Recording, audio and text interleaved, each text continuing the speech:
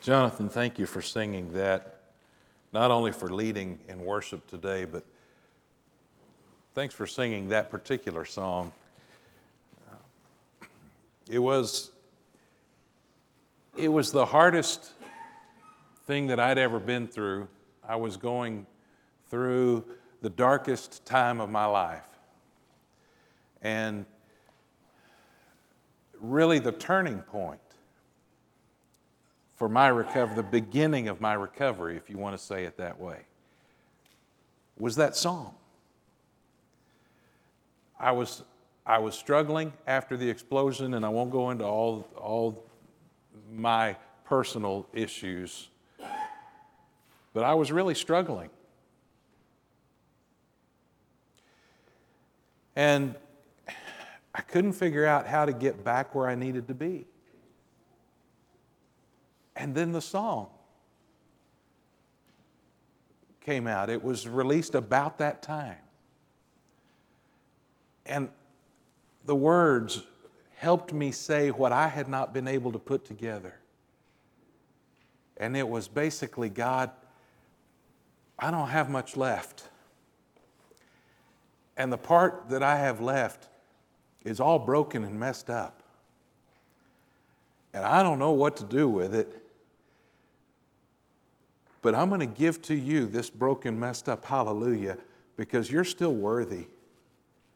You're still my God. I wish I could give you better, but right now this is all I've got. And I began to sing the broken hallelujah. And it was then that I began my journey back to Him in a healthy and strong way. Have you ever been broken? Can I get a little more personal? Are you broken? Do you carry guilt because of something you did, something you said years ago, and you know you hurt people? Are you carrying that guilt? Are you broken? Are you afraid?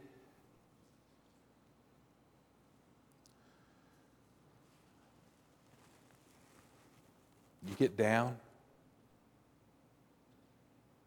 You have self-esteem issues?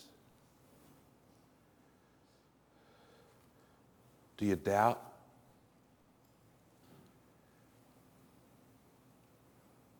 You struggle with everyday things in life? Were you raised in a family that was kind of dysfunctional, and so now your social skills aren't quite what you'd like them to be?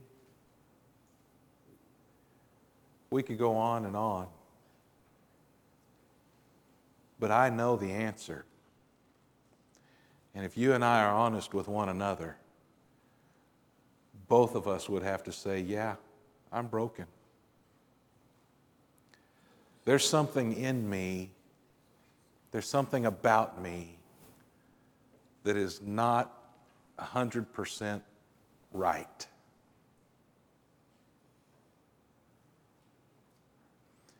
And as each of us make that confession this morning, as each of us says, yeah, I'm broken, I want to let you in on another secret. Look at the person on your right. That person's broken. Look at the person on your left. That person's broken.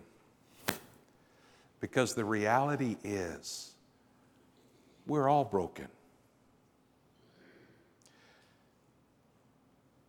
There was one person in all of the history of mankind and all of the history of creation,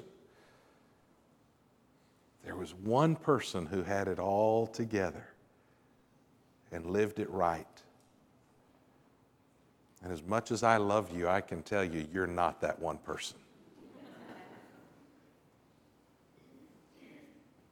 We're all broken.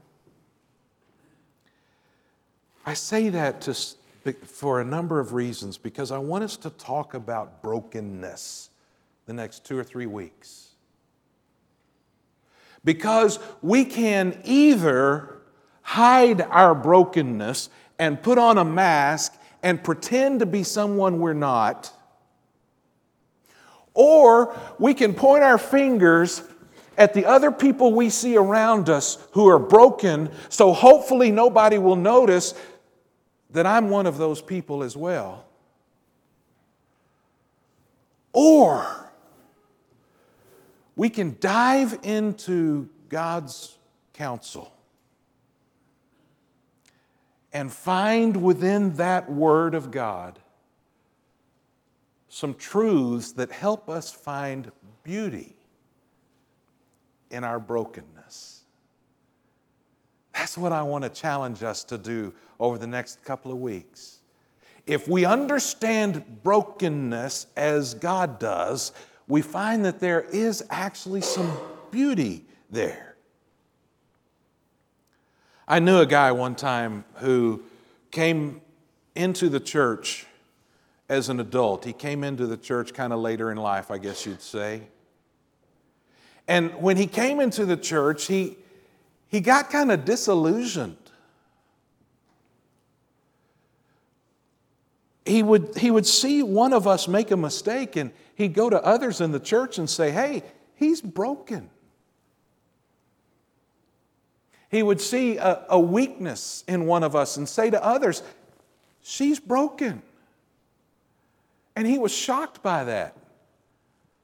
It bothered him that there were broken people in this church. Beloved, there ain't nobody but broken people in this church.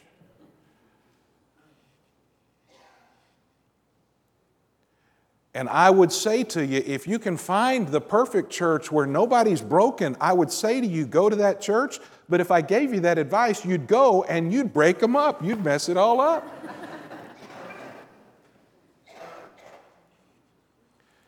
My friend had a misunderstanding of the church. He thought that the church was made up of people who had it all figured out, and we came to celebrate that. Can you and I be honest enough to say that that's not us?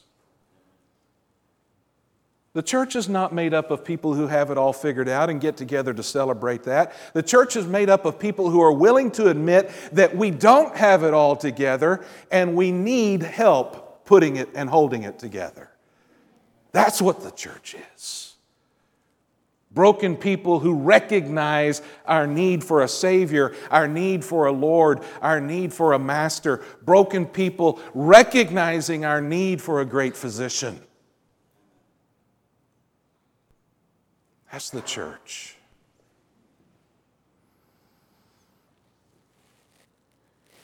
Let me ask you this morning, if you had the most valuable thing in all of creation. My guess is many of us have safes at home and we put our valuable things in there. Not necessarily the jewelry, but maybe it's the marriage license or the will. The stuff that's really, really valuable, we'll put it in a safe to protect it. Some of us have safe deposit boxes at the bank. We put our really valuable, important stuff there.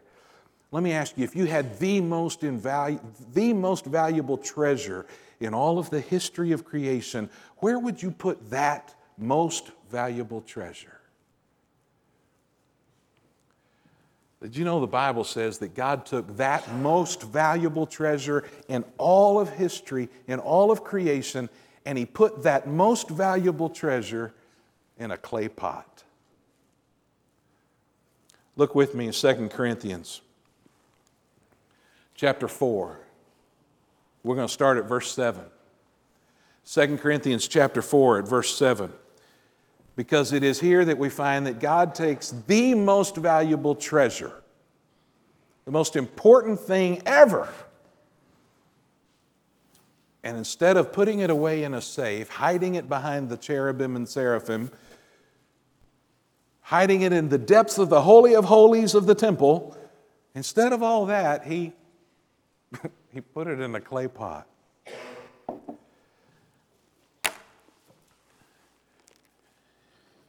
In 2 Corinthians chapter 4,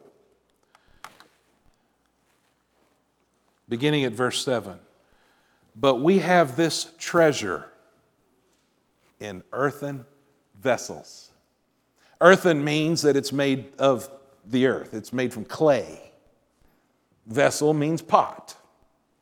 We have this treasure in earthen vessels. What treasure?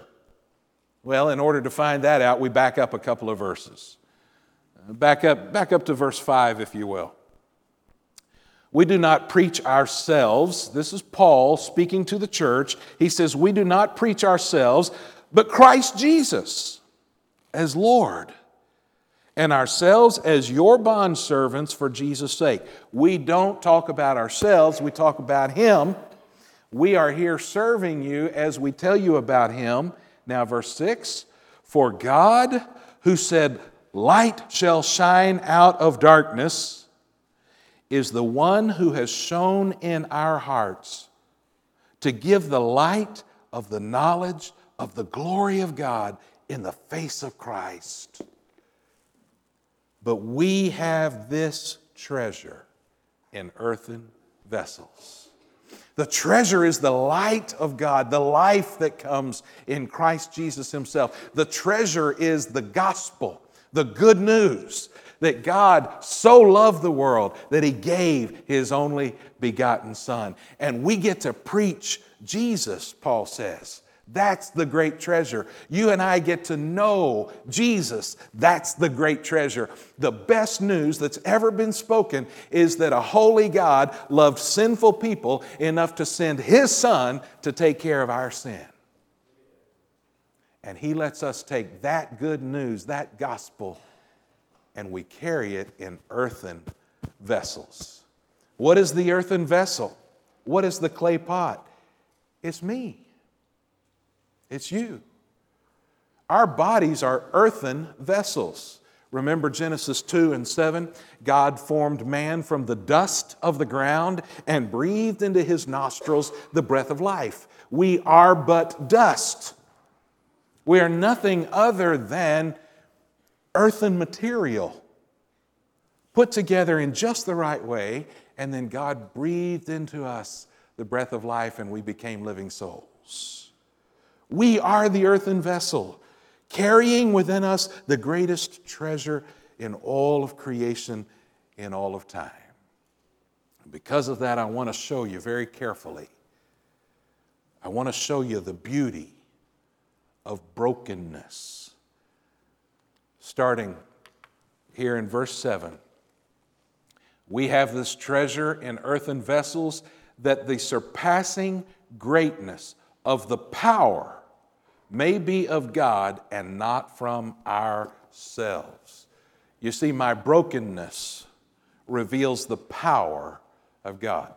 He chose to put the great treasure of His story into this earthen vessel. One of the reasons He did that was so that when you see me, you see my weakness. You see, I'm only an earthen vessel. I am weak, I'm fragile, I am very breakable.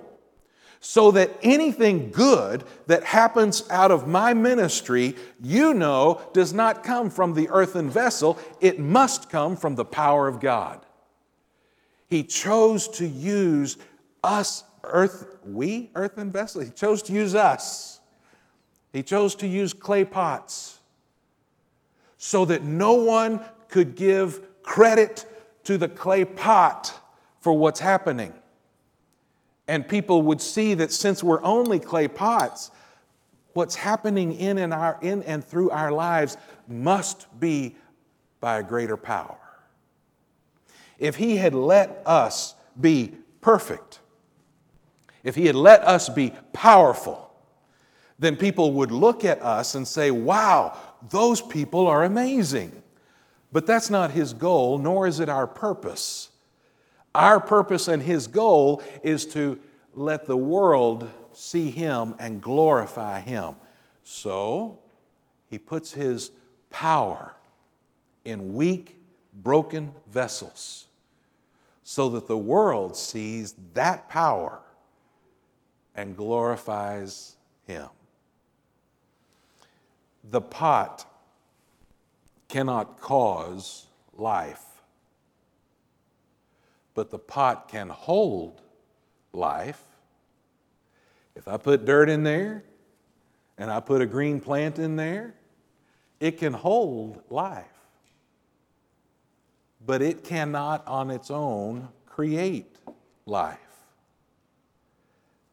So when we look at the pot and the pretty green plant coming out of it, we don't say that pot created the plant and grew the plant. We know the pot is just holding it. The same thing is true of the ministry and the work that we're able to do when we direct people to God. They look at us and they see, you're just a clay pot. You're just holding what's really valuable. And they don't get mixed up. My brokenness reveals the power of God. I love the story that John Henry Jowett told many times in his preaching.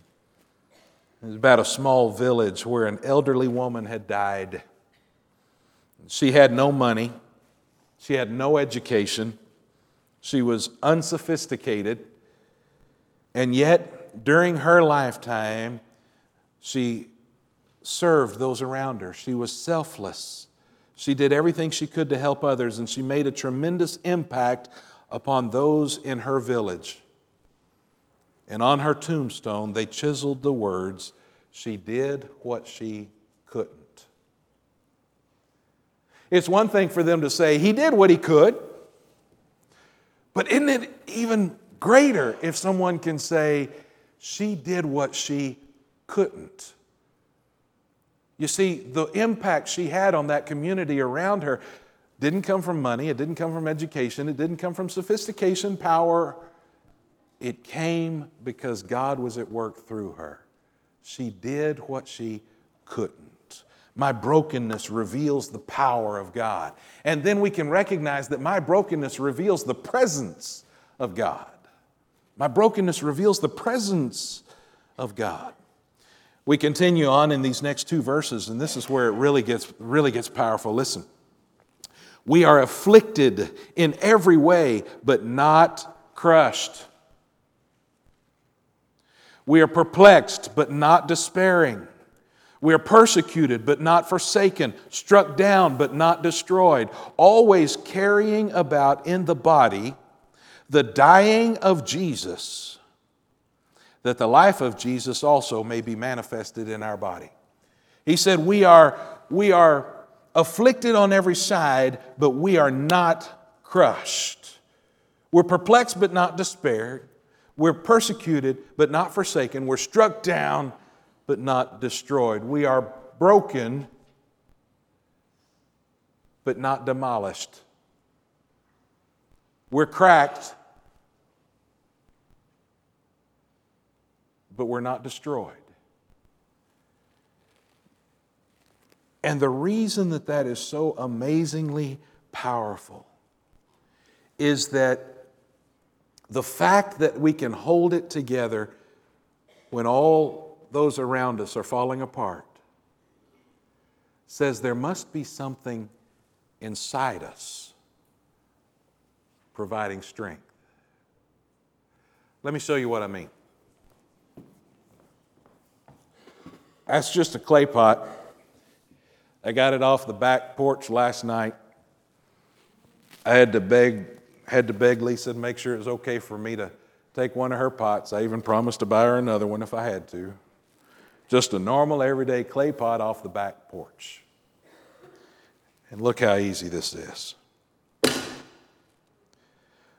Almost no strength at all. How fragile. How easy it is to break apart. But what would have happened if before I came in here, what would have happened if I had mixed up some cement and I had poured that in a concrete set? What would happen if I had taken a clay pot filled with concrete and stepped on it like that with just the same amount of pressure? It'd still be there, wouldn't it? The clay pot never would have changed in its essence. The only difference would have been there was something inside that was stronger. So you see, when the world falls apart around us, and when we are pressed in on every side, and when we are cracked and broken, but we still hold it together, the world can look at us and say, there's a presence inside there that's providing strength. My brokenness reveals the presence of God. If I never had a crack, never was broken, nobody would be able to tell that there was something inside of me strengthening me. The fact that I am broken, the fact I do have cracks, allows people to see inside and notice there's something stronger in him. That's the beauty of my brokenness.